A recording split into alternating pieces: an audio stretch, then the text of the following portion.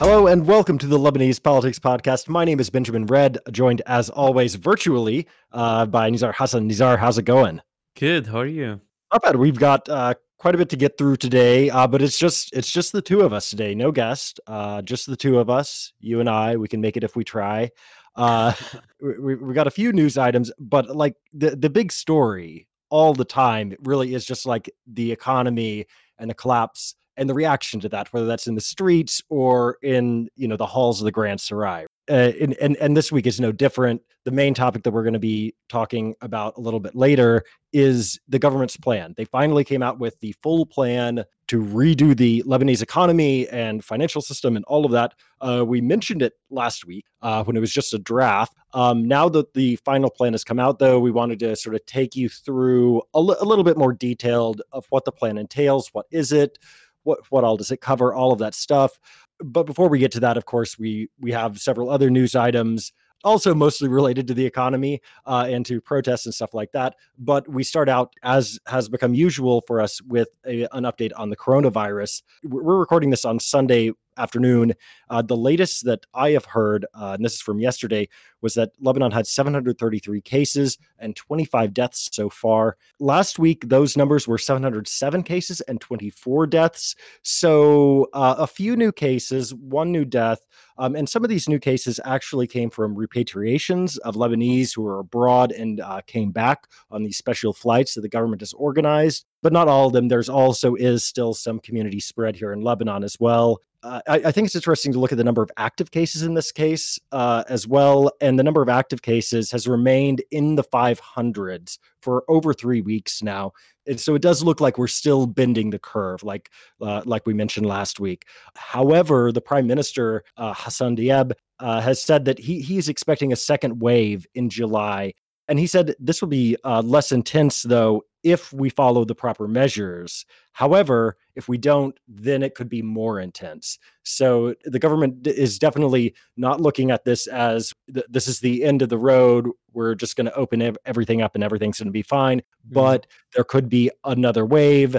And we have to be prepared for that. And we have to be prepared to, probably do the same kinds of things, lockdown, social distancing, quarantine, all of those kinds of things that we are currently doing and we're currently seeing.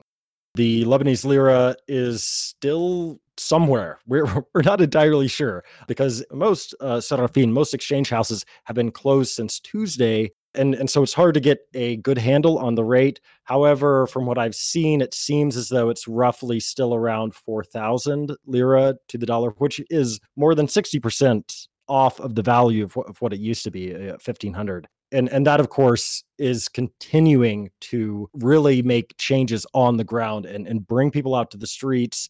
Just as we saw the week before, people starting to come out. This past week, we saw a lot of people starting to come out to the streets, and not all of them peacefully either. Yeah, the protests have returned and with a different character than before, more focus on riot style protesting. So a lot of destruction of the banks, some attacks on like light attacks, obviously, with a couple of Molotovs on the central bank in Saida and protests on the central bank in Beirut. But overall, it's taking the form that we kind of expected it to take, which is, more violent action, less peaceful, big demonstrations, more targeted actions that are very, more dramatic, more violent, etc. But there's no violence that is really scary to me or anything like a big social phenomenon. There's no violence against people. There's no kidnapping or assassination or anything like that. It's not like organized violence at all. It's just a reaction to the situation rather than, anything really organized. But we've seen these protests in different parts of the country, most importantly in Tripoli. We saw like large protests, but also very long kind of scuffles between the army and the protesters there, and they turn more like kind of military situations where the army is in this mode as if it's fighting a war, following protesters in the alleys, shooting rubber bullets, etc. And one of the rubber bullets that, I mean, we call them rubber bullets, they are bullets but just coated, shot by the army, allegedly led to the death of Fawaz Fuad Samman, who is a 26-year-old citizen from Tripoli, and his funeral and the situation and the mood overall in the country after his death kind of turned more angry as well. So we had more protests the following day. We had obviously a funeral in Tripoli that turned into a protest as well. And the interesting thing is that for the first time in a long time, the army is being looked at in negative light. This is not normal in Lebanon that so many people criticize the army and very publicly.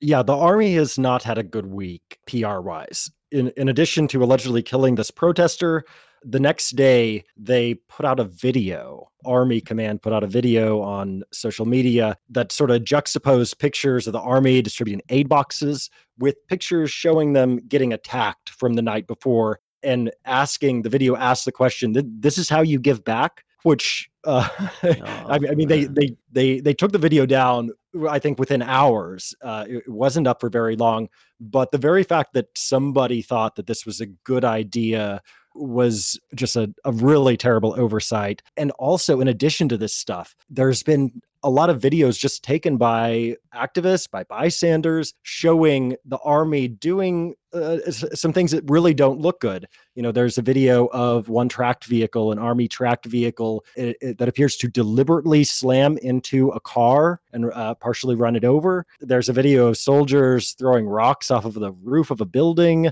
There are other videos of beatings being carried out by Lebanese soldiers. All of this is just, it adds up in a week when you see these kinds of terrible things being committed by the army, which at one point, at very least, was the most trusted institution in Lebanon.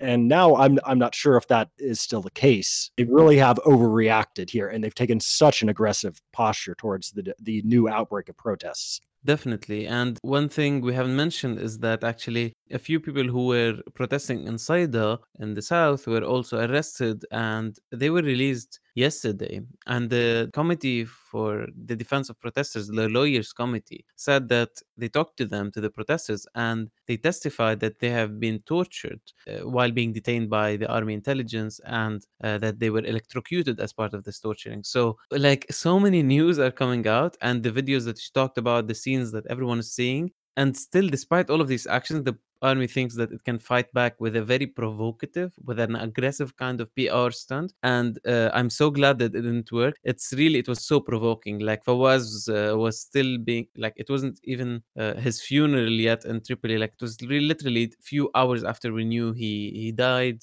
People were charged up, they were angry, and then the army released this video. Comments were devastating to the army, so they had to take it down. But I'm really glad that we're reaching a point where, okay, this is a trusted institution, but it was not trusted for the right reasons. It was not trusted because it really deserves the trust. So it's good that we're getting to this collective consciousness moment of, oh, this the army is not as good as we thought, and we need to be critical of it as well. Yeah, exactly. And in addition to this very muscular approach from the army, we also have the prime minister coming out, sort of casting aspersions on some of these protesters.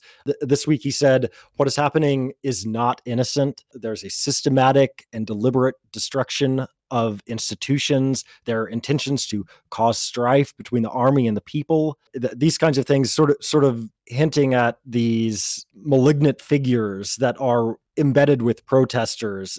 This is one of those ideas that is used to discredit protesters. Now, there may be a certain level of truth to it, but trying to distinguish between, like, the true protesters and the bad protesters is probably a futile exercise to begin with. But certainly the prime minister is partaking in that exercise. And also the United Nations Special Coordinator for Lebanon, Jan Kubish, is also participating in that exercise. This week, he tweeted about hired and politically manipulated suspicious groups. No sort of confirmation or evidence offered, anything like that.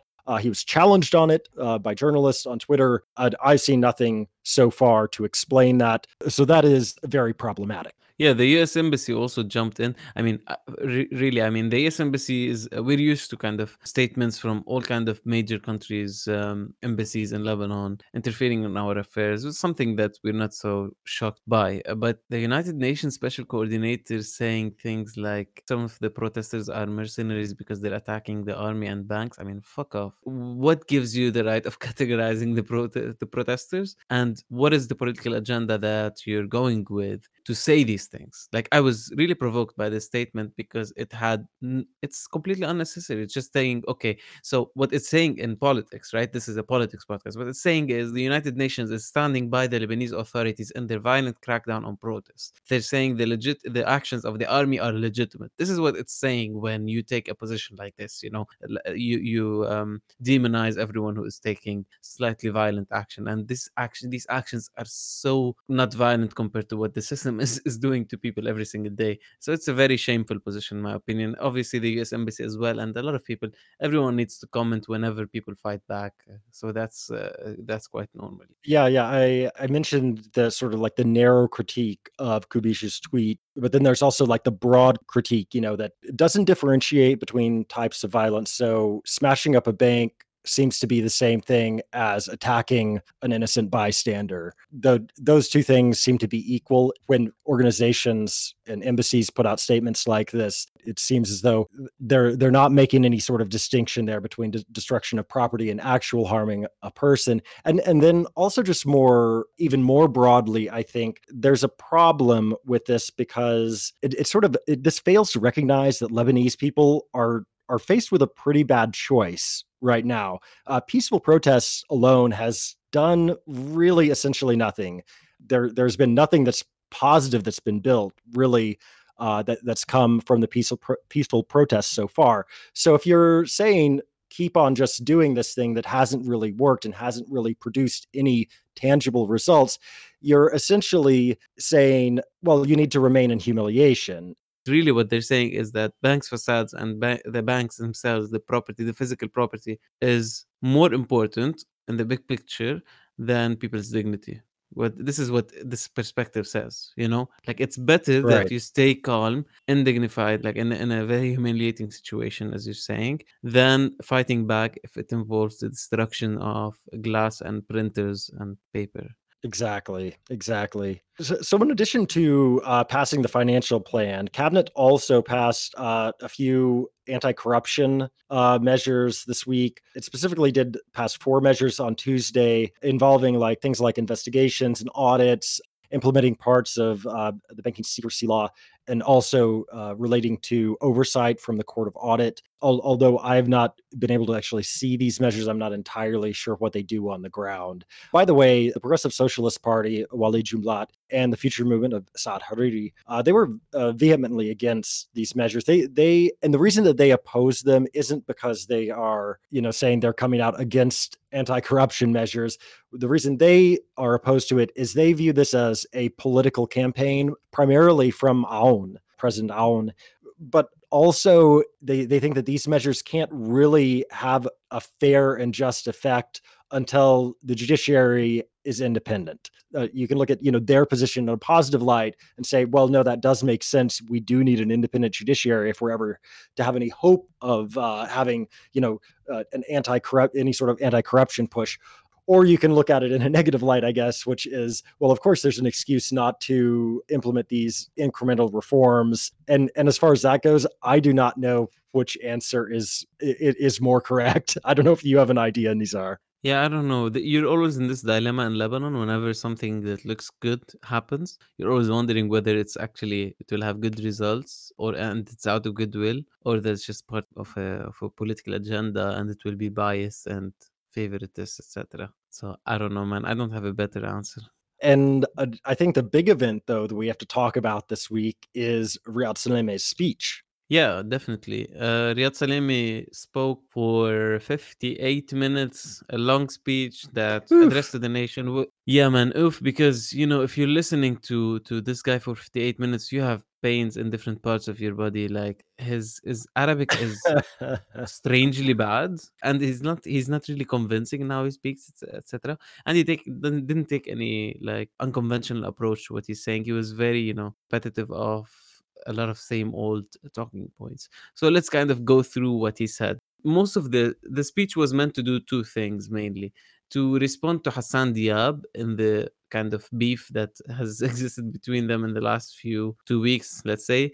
And in that way, he kind of responded to Diab, or he sent some shots at Diab in many ways. He said that I will not speak with emotions, meaning that Diab was speaking out of emotions and not out of, science and what actually happens. So Riyad Salim said, I'm a man of law and numbers and facts, etc. He kind of tried to portray himself as the technocrat as opposed to the politician who is Diab, which is funny. But a very good, like in general, it's a good defense of his position to do that. It's a good way to reverse it.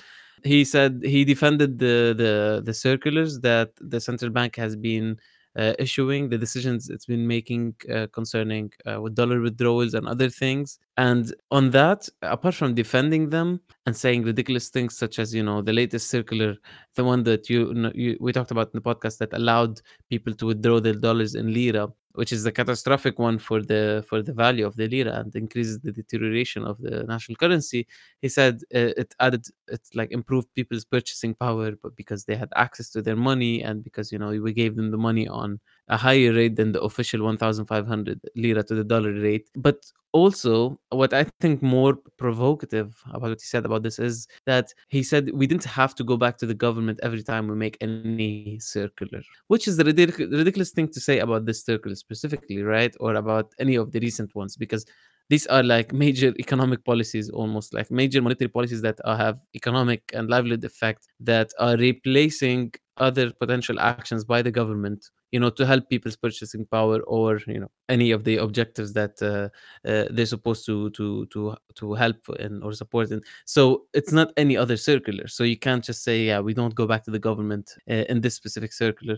Anyway, he also said that Diab's numbers. He went into this whole numbers thing when he was saying like Diab's numbers were not true and were not accurate, and I wish they consulted with me or with us before they announced these numbers. And he went on this little rant about the haircut, saying, I don't know why people are talking about the haircut, although really, I mean, why wouldn't they with the math that we have in terms of deposits that can be paid? Anyway, Salami is like talking about the haircut is frightening to these depositors, and we should not talk about it at all. You'll Which is notice. ridiculous because I mean all the haircut is saying is the banking sector owes people more money than it can give out. The haircut's already there. It's the haircut is the hole in the ground.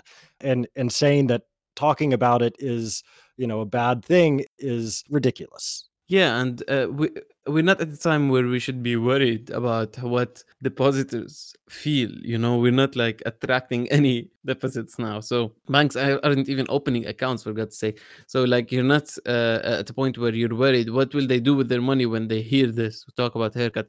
They won't touch their money for the next 2 or 3 years for sure. So who gives a shit? This is not it's not their confidence that matters so much as the confidence of the general population and the financial situation and the state of the lira. And Yeah, also, and yeah, actually, sorry to cut you off, but and actually, a swift haircut or like swiftly dealing with the problems in the financial sector would actually be good for confidence because once you get this all taken care of, once you get things restructured, if you do that very quickly, then you can restart on a solid foundation, and people are going to trust the system more quickly. yeah, I agree to that as well. And also, like what is happening so far with the circulars of the central bank, there is a de facto haircut that's been happening when they give you your dollars in LBP, so you have to go and withdraw them in lira and then go exchange them at the exchange shop and lose 20% or 30% of them. That's a haircut. It's just that it's targeting everyone and the middle lower class mostly. So Salime doesn't see it as very worrying because these people don't really make important decisions for the financial system based on how they're feeling. So it's a very biased view, to say the least. Anyway, we're not going to go through all the details, but he also defended the fact that the central bank has been funding the state when the state has been, corrupt and wasting a lot of funds and doing like running on a lot of deficits, etc. And there's this whole, big debate about really whether he had responsibility or not in these things, especially that he was part of the process of making several budgets and he was never really complaining about any of this. He was never on a different page than the political elite in government. So it's not really clear why now all of a sudden he's saying that, they've been behaving all wrong, but I just had to fund them because the law said so. And BDL in the past has restrained from funding the state or has threatened to stop funding the state back in 2018 for something related to interest rates and the losses of BDL. So, if you've done it in the past, you could have done it more often, to use this leverage that you have to tell the states, you have to stop wasting funds or else I'm not going to fund you in the future. And he defended the financial engineering measures that BDL has taken, and said that these measures kind of led us to go to Sadr and potentially getting all the money from Sadr. And they bought us time for the Lebanese government to implement reforms. And he was like, unfortunately, the government has not implemented the reforms it should have been implementing, but we did what we had to do, which is buy time. And, it just doesn't make sense because he was not buying time for any specific policy. There was not really any plan, any credible plan on the table. It was even before McKinsey. In 2016, for example, when the financial engineering happened, it was a total chaos on the political level. It was not like it was a vacuum and extended parliament, etc. It was not like a time to say, "Oh, looks very promising in the near future, so let me buy some time." So it just made huge profits to the banks, and this is a point that I want to make. Riyad Salemi is trying in this speech to say, what I did was legal, what I did was responsible from the technical side. Or sometimes it went too far, maybe in financial engineering, but we had to do it. And he's portraying himself as a civil servant, and I think we should not see him purely as a civil servant. He's a man of with a lot of interests and a lot of connections with the banking sector, especially, and the real estate sector, and all of these decisions he has made over the last, I don't know how many years, 30 almost years, are to the benefit of certain people, certain classes in the population. And he himself is known to be very, very rich after this career. But also, like, just how much money, how much profits the banks and the real estate companies did thanks to his policies is insane. So we should always look at this from a political economy perspective. There's a huge need or desire for profit accumulation that was driving all of this process, rather than, Haram Salemi, he had to submit to whatever the state wanted him to lend it in terms of money so that they can spend it. And in general, I think it's just to kind of wrap up on Salemi, I think it's just fascinating how far he can go in terms of not recognizing mistakes. Like, everyone now is saying the monetary policy was not sound throughout this time, trying to focus so much on the peg and on nothing else, and the high interest rates and everything. Like, he's trying literally to lift all kind of responsibility of himself, and that's really fascinating to me. Yeah, and ultimately, this is a line that just isn't going to work. I don't think. Salemi has been the governor of BDL since 1993. His term is up in 2023, 3 years from now, and 30 years from when he first began. I cannot imagine a possible reality. Not to say it's totally impossible, but I can't imagine a possible reality where he is reappointed governor for another term in 2023. In fact, it's very difficult to even see him serving out the rest of his term, because once you've been a part of the sulta, the ruling power, for this long, and this integral, he is one of the architects of the current financial system. And in fact, you could say he's the prime architect. Him and Rafiq Hariri are the prime architects of this. And when that model has failed, then you don't let the person who built it just get off scot-free. Yeah, agreed. All right, on to the main event. This week, Cabinet passed the Financial Recovery Plan, and you can go online and find this document. It is available in both Arabic and English. So let's sort of go through just very quickly, like the document structure. So the document itself, if you're looking at the English version, and for page number references and stuff like that, all these will be in the English version because that's easier for me. The English version is like 53 pages long, including appendices. So it's quite short overall for this overarching document. It is it's pretty skim on a lot of the details, unfortunately. But what we see within the document is it starts out, of course, with an executive summary that's a few pages long, and then sort of a background and recent developments for a few pages. And then you get into like the actual program itself, starting out with the objectives and strategy, and then the foreign exchange policy and balance of payments dynamics.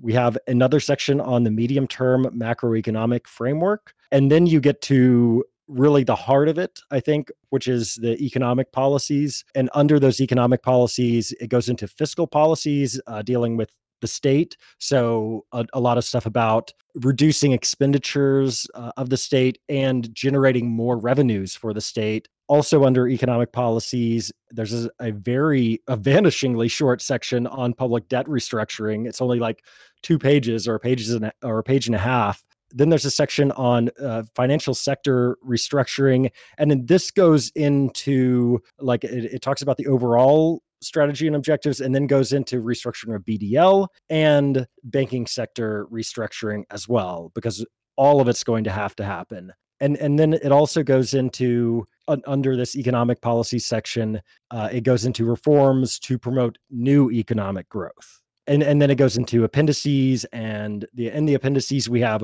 why we have to resort to the IMF. Why can't we just do this on our own without external funding? Well, there's a pretty convincing argument that that would be very bad for everyone. There's an appendix on estimated balance sheets after the suggested devaluation.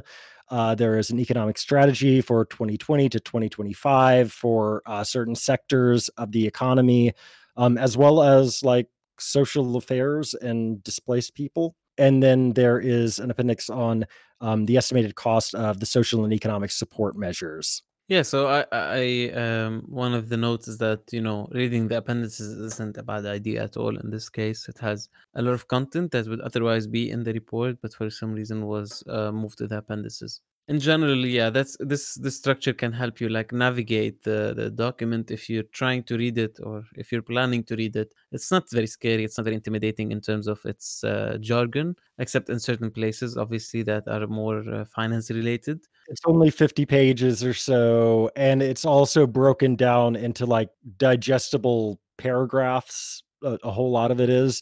And so you can it really is a document that you can sort of skim through and get a really great idea, a really great feel for what they're thinking about doing. So I would highly recommend that you at least like look over a few pages. Okay, so this is the structure overall. In terms of the content, we're gonna go over the main stuff, the main things that the whole plan stands on. We're not gonna go into the details of the financial process and the plans, etc., because that would be tailored to a very specific kind of audience and you can find information on that elsewhere, and you can look at the plan for detail. But in general, what the plan is saying are some main pillars, around 9-10 points that are considered main pillars in the plan. Restructuring public debt, obviously internal and foreign debt, and the plan is to reduce it from 176% of the GDP to 102% in 2020. So this year, through like after the negotiations with the lenders, and then in 2024 it would be 98%. So it's not as much a reduction as as big of a reduction as I expected, because the GDP is getting much smaller anyway. So it's with the recession, etc. So it's not really very dramatic. I expected something more radical. I think they're tailoring to what the IMF wants to hear. If I can just add very Yeah. quickly on that note, there's two important things here, and that is you noted that that big drop in the debt to GDP ratio happens this year, 2020. So the plan assumes that the government is able to cut a deal with the Eurobond holders this year, and in order to put Lebanon on a sustainable track. Now that's doable, I'm sure, but it's not a lock. And then the second thing is that, like I mentioned, there's only 2 pages on public debt restructuring in the document. How exactly they're going to do that and their strategy going into these negotiations, they gave us really no light on that. Yeah. And then the second main pillar is restructuring the banking sector, which is also a very important requirement for getting over the crisis. And because, Hassan Diab has been talking about how the banking system in Lebanon is flawed, the whole model, etc., and the role of BDL. So there's a plan to restructure the banking sector, restructure BDL, and minimize losses of what we still have in terms of liquidity and assets here. Yeah, in the document, they talk about just these huge losses for the financial sector as well. I just want to note that. So BDL would take 121 trillion lira hit, impairment of liabilities, basically money that's no longer there or liabilities that are no longer there. Banks would take a 154 trillion lira impairment of liabilities. So these are truly huge numbers. And here again, we're basically talking about the haircut. We're talking about this hole that somehow needs to be filled through some measure, either, yeah, like the impairment of liabilities, a haircut, or something that amounts to a haircut. Yeah. Now, it's important to note here that the government is committed in this paper to sparing as many depositors as possible, and all of them, if possible, with no sort of haircut or anything like that. But that doesn't really seem too likely. So a couple of the things that get done in this document is, how do we cover these holes in BDL's balance sheet and in the bank's balance sheet? And it suggests for BDL the creation of a public asset management company, which would basically hold key government assets, excluding oil and gas assets, and that would include equity stakes in the main state-owned enterprises, as well as real estate assets. And then the profits from this would go to BDL, allowing it to face its remaining obligations to the banks, according to the document. And as far as on the banking end and on the actual depositor side of things, the individual depositor side of things, there's a suggestion that a deposit recovery fund be created with certain deposits targeted for a bail-in, that they're transferred to this deposit recovery fund.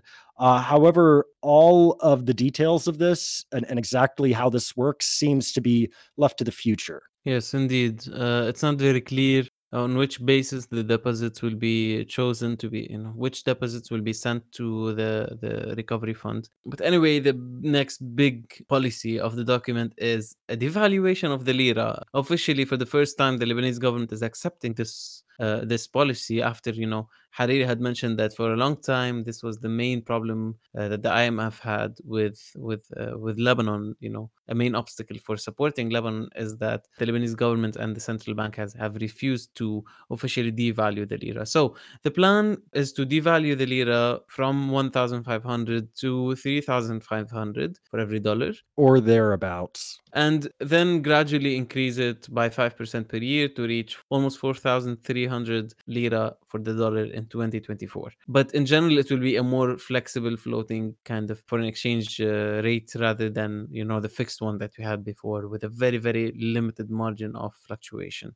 Anyway, this devaluation, the purpose behind this devaluation is to reduce the trade deficit, most importantly, apart from the fact that, in the market, the lira has depreciated a lot, but also devaluation will help reduce people's capacity to buy imports. So it will reduce the demand for imports. So automatically, the trade deficit, meaning how much money exits the country to fund imports versus how much money enters the country, will be reduced a bit by that. And it would make local industry more competitive. This is what the plan says as the main advantages for this policy.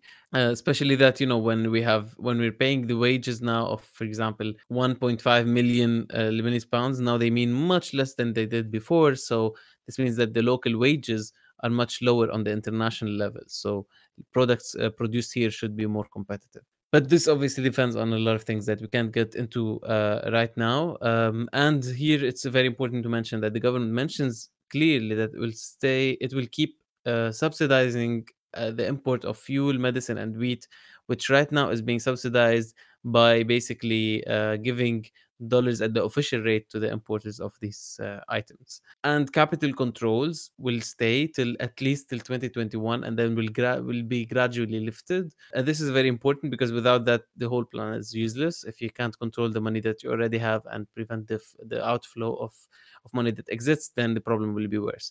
And Stay. we're talking about capital controls, like actual capital controls here, not just the de facto capital controls, but actual government Mhm. or BDL imposed capital controls that equalize things, create a much more fair playing field for depositors. And by the way, this is something that the government has not yet been able to get done. Yeah, totally. And we'll get to this in the end about the politics behind it and how feasible this whole thing is. Anyway, to go on with the main pillars, there's also obviously fiscal consolidation, like reducing government spending, and increasing government revenues to make the budget more balanced. And this will be done through several measures. Most importantly, I want to focus on this, obviously, apart from tax, like cracking down on tax fraud and smuggling and all of these things.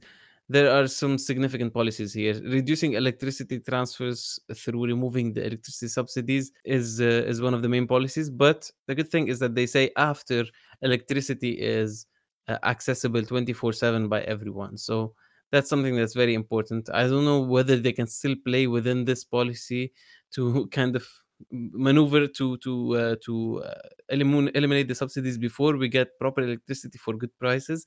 But anyway, this will happen definitely, and this has been recommended by the IMF among other agencies before. The other big policy to increase revenues is to change the tax system, specifically in terms of the rates, and making it more progressive on the highest income earners. I'm not gonna go into the percentages; they're all in the document, very clear. But the corporate tax, the income tax, the tax on profits from deposits in the banks, income tax on capital gains, and then all of these taxes that should be increased will be increased. That's a good thing, and there will be on the more negative side, there will be increase in the tax on gasoline and a minimum price for a gasoline tank of 25,000 Lebanese lira, and there will be no cap anymore. So the state will not subsidize the gasoline when the price is too high in the market anymore. And they will add 1,000 lira tax on gas oil and increase all the fines after the lira is officially devalued. Because then, if you're collecting all the taxes in Lebanese pounds and the Lebanese pound is half of its original value, then it doesn't really increase revenues. So they have to increase the fines as well. How much they increase the fines, the devil is in the details of all of these things, obviously. And on the side of reducing spending, there are also some worrying things in terms of, because obviously austerity, some sides of austerity are needed, like reducing waste of public funds, etc. But it also focuses on reducing the size of wages in the public sector through a number of measures that are basically around freezing employment in the public sector, stopping promotions, only employing people if it's a very critical position and someone has retired, etc. So this approach of austerity in public sector jobs is adopted in its entirety. Yeah, and you'll notice that, and this is sort of like a recurring theme for a lot of the sections of this, a lot of the pillars of the plan, and that is a lot of these measures we've heard them before, or we've heard versions of them before, and now they're being tweaked to apply to this situation. Yeah, definitely. There's nothing really new about these policies mostly, and obviously because a lot of these policies will have negative impact on the livelihoods of people. There's a social safety net kind of program that is being planned that would be implemented with the World Bank. Where they would support the poorest families, 200,000 poorest families in Lebanon, and they're expecting the poverty rate to be very high. Maybe this assistance won't reach all the poor families. That's quite clear from the numbers, because we're talking about 50 and 60% poverty rates. But anyway, this is in the plan, and it's considered basically the only aspect of social protection that is in the plan. There is also a focus on increasing competitiveness in the market. We'll talk about that in a second, but it's also there implementing an anti-corruption strategy is also there in terms of public procurement reform and in terms of a more independent judiciary. In addition to other things, these are the main things, but you also have like details on how to mitigate the losses of base major entities when you're doing all of these financial reforms of BDL and the banks that you mentioned. They talk about them in more detail. They give most detail, I think, about on the restructuring of the financial sector and the banking sector compared to most other sections. And they mention things related to environmental reform, sustainable development, etc. But the thing to mention about this plan is that it's all reliant on external funding. And here, according to the plan, we need at least $10 billion in the next 5 years under an optimistic scenario in order to fill the gap that we need from external financing, and obviously more money in the future after that. And we need all the money that has been promised in SADR for investment infrastructure, because the plan kind of relies on SADR and the capital investment program associated with it as the main source of investment in infrastructure. And that's very important to note. And that Cedra money is actually on top of the $10 billion. Yeah, exactly. So we promised $11 billion in the first stage of SADR, that be $21 billion overall. So big amounts of money that are expected to be entering the country according to the plan, and the plan relies on them. Yeah, so let's take a look at this overall. So we just went through like this huge laundry list of things. And I think that's one of the strengths of the plan.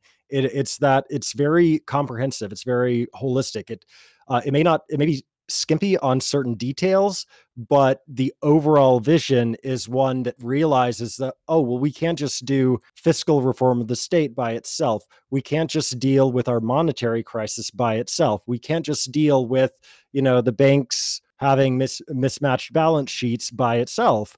We have to solve all of these problems at the same time, which is, of course, a huge undertaking, but it's precisely what has to happen. And this document recognizes that, which is, I mean, that's a great start. Now, another thing that I think is very good that I like about this document is that there isn't any happy talk. At least not in the words. I don't think. The document literally starts out with the sentence, "The Lebanese economy is in free fall." Uh, and the tone of the Oh, it's document funny. is pretty dire, right? However, having said that, if you look at the numbers, Mm, they seem to me, in a lot of cases, to be kind of optimistic that, yeah. $10 billion is all we're going to need over the next 5 years in support from the IMF. That seems pretty optimistic. The fact that the GDP could be growing again by 2022, that seems extraordinarily optimistic, even if this plan is implemented to the letter. So there's a little bit of both there. Mm. I like the fact that they aren't really pulling punches rhetorically, but on the other hand, I do think that it's definitely looking glass half full when it comes to a lot of the numbers. And I agree that in general, the in terms of economic policy and the economic structural transformation that needs to happen, they kind of adopted what most people, most economists have been recommending from different parts of the ideological spectrum. Not really only people on the left or liberal or right side, etc. It's more like what everyone knows as self-evident as the things that need to happen to the Lebanese economic model. So that's good. There's a focus on monetary policy, obviously, because of what's happening now. That's better than before. You remember in the McKinsey plan when we were talking about it, it was just weirdly completely disconnected from monetary policy. It was just focusing on economic policy, and that didn't make any sense because we all know that economic policy without a monetary policy that is in harmony with it cannot really affect the change that it needs to do. Other good things about it is that it's, for example, there are things that have been that previous governments have not supported or proposed in any way, like a serious move towards more progressive income taxation. I think this is important, and I like that the fact that they mentioned it. I know that they did mostly to appease to people on the left side of the spectrum who have been talking about this for ages. On this point as well, I just want to mention like so many policies that we've been talking about as important policies for the Lebanese economy for the last 2 or 3 years could have helped prevent this crisis. And this is the most frustrating thing. It's like they're doing everything too late. But anyway, the problem with the tax system that they're proposing is that it's not really bold enough. Like they're still accepting the brackets that already exist, which is to me insane. Like the highest bracket in the income tax system is 225 million lira per year. That's $150,000 on the old whatever on the old exchange rate, and much less now. So that's really not a lot of money. Why don't we have a marginal tax rate since we have a huge inequality in wealth and income in Lebanon? Why don't we have a wealth tax, which only makes sense in light of what exists today? If you don't want to do it on the bank deposits because they're subjected to a haircut, you can do it on other assets, all other assets that people are own and accumulate, while the majority of the population doesn't have any. So that's another point where kind of what hasn't been proposed kind of sets off or brings down the value of what has been proposed. Yeah, I think that this speaks to sort of this lack of imagination, really, with this document, in that there are a whole lot of things that we see that are just recycled proposals, whether we're talking about fiscal policies, revenue, stuff like that, taxes, or whether we're talking about like how to reinvigorate certain sectors of the economy. These are all things, or anti corruption measures for that matter. These are all things that we've heard before and literally nothing's been done before. So why is it different this time around? And why don't you have some more new approaches? Because at the end of the day, this document really does boil down to an austerity document that the IMF can look at and say, okay, well, this is pretty good. We'll give you money if you go through with all of this X, Y, and Z. It's all about austerity fundamentally. Yeah, as you were saying before the recording, it's like the austerity handbook. It's not so different when you go from one country to another. And I don't think it's only a problem of imagination as much as it's a problem of political interest and vested interest in these policies. Like they can't go far enough. And one of the things that was quite provoking to me was the fact that they focus so much on the competitive of the Lebanese market, which is good because the Lebanese market is not competitive and capitalism without competition is the worst shit ever.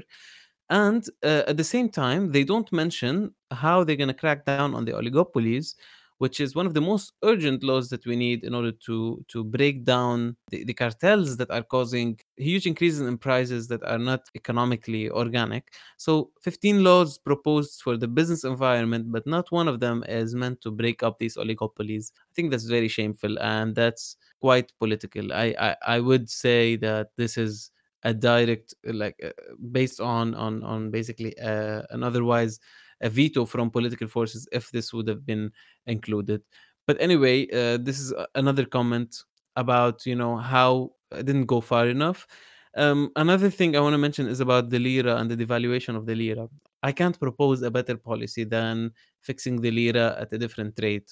I mean, I'm not for a floating lira rate because that would be catastrophic. It would go up to probably 10,000. But devaluing the lira is not enough in itself, right? If it's not coupled with an increase in people's purchasing power, then it's not good. And it will not be because people's purchasing power will keep decreasing with the decreasing value of the wages. If you don't protect people from an increase in economic inequality, this is also very dangerous with a lot of dollars being concentrated in few hands.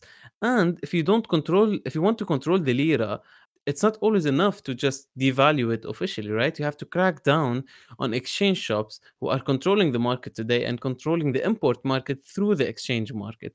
So if you want to do this, you have to crack down on them, and you have to ensure that your capital controls are not completely counterproductive in a way that people are not making transfers through the banks. They're going through the black market or the parallel market to make the transfers, which means that the purpose behind this, in terms of the balance of trade and in terms of money, the dollars not leaving the country will not be achieved. So you need many requirements along with devaluing the lira to make this a successful policy, and I don't see those in the plan. So this is for the specifics, but more generally, I think the in terms of the framework that this plan adopts, it's really the same old neoliberal framework in terms of is it really going to change the nature of the economy, reduce poverty, reduce inequality, unemployment, etc. I think the plans that are suggested for the economic sectors don't go far enough. Experience shows that you need strong and direct intervention from the state that prioritizes certain sectors in manufacturing and agriculture, and steps in really aggressively in order to make sure that these sectors develop and become solid in the regional and international scale. You also have a big problem with the social safety net that goes along with the neoliberal prescription of just protect the poorest. This is not what we need in terms of when we have such high poverty, unemployment, inequality, etc., and very wide kind of problem of lack of access to healthcare. We need social protection system that protects everyone and universal programs that protect everyone. And I think this is one of the main problems, the fact that the social safety net that they're talking about really depends on what the World Bank allocates for it in its own like balance sheets. I think that's quite outrageous. It's not what a government coming after an uprising for socioeconomic rights should do. Like this plan works as a proposal for the IMF. It doesn't work for a plan for the government that came after an uprising. That's really very important to remember, that this is not any government. This is government that says, I am responding to the needs of people that have been voiced in the streets. It doesn't do that when you go into the approach that it adopts in terms of investing in people versus focusing just on the economic numbers, basically. and it acknowledges a lot of the bad stuff that exists, like the bad reality, but it doesn't go far enough, as we were saying, in terms of tackling this reality to reverse it. It doesn't redistribute wealth or income or power in a very significant way. And that's also worrying because, for example, just take an example like one of the main problems in the political system in Lebanon, and basically one of the main obstacles facing social change, is the clientelist system that links people to their zaims. How is this threatening this clientelist system? In one way only, in my opinion, which is by eliminating public sector jobs as one of the main resources that this Zama give to their followers. But when you look at the social side, the social policy side, you see that there's not going to be a serious investment in the social protection system, and there's a reduction of government spending overall. So this means that people will be resorting to these clientelist networks for other things, such as healthcare or other services, or jobs in the private sector, of course. So in terms of the social contract overall, this whole the approach that this government has brought is more technocratic, and it does not answer to the needs of the moment in terms of the problems with our social and political system, and not only in terms of the economy. You know what I mean? Not only in terms of the numbers and the finance system, etc. And one of the last things that come to mind is the issue of privatization and selling state assets, which I think was dealt with without the same kind of seriousness that you would expect. They mentioned this fund for public states, for the public assets management, quite, briefly. They don't say really how privatization is perceived or how it will be sought after. They don't mention, for example, which state assets would be good to sell and which wouldn't be. They talk about it as a intergenerational justice problem, and I think they're very right in this, but they don't answer to this concern in the plan itself. And the last thing I want to mention is that the whole thing to be implemented is really up to the will of political parties and political forces in Lebanon. Just take one example that we mentioned before: the capital controls. Right, the capital controls law has been dropped from discussion in government because Berri told Ghazi Wazni that we don't want capital controls anymore, and it's not there anymore. Right, the government is not discussing it. It's not going to implement it anytime soon, and it's a very fundamental pillar in the plan. The plan cannot work without capital controls because the dollars would flee. So if the banks decide to change their policy, we're fucked. We need official capital controls. So how are they promising us capital controls when last week they couldn't do it? So that's very worrying, and it all goes down to the politics. So we can be optimistic about the numbers when we're writing these reports, but in reality, what would happen depends on political will and vested interest.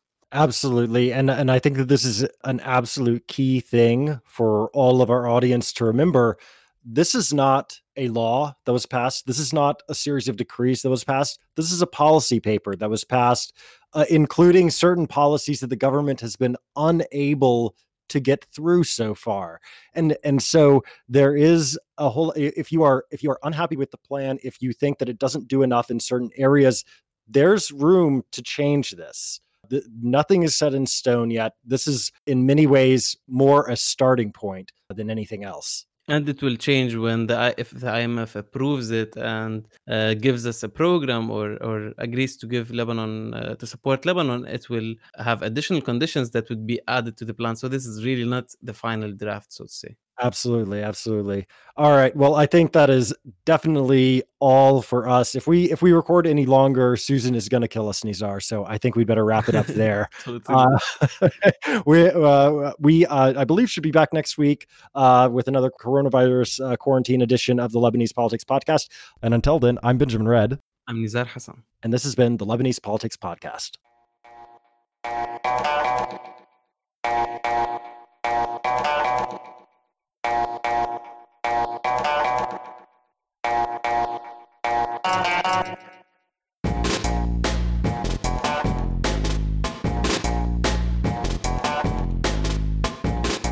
The Lebanese Politics Podcast is brought to you by myself, Nizar Hassan, Benjamin Red, produced behind the scenes by Susan Wilson, and the music is by Omar El Fil.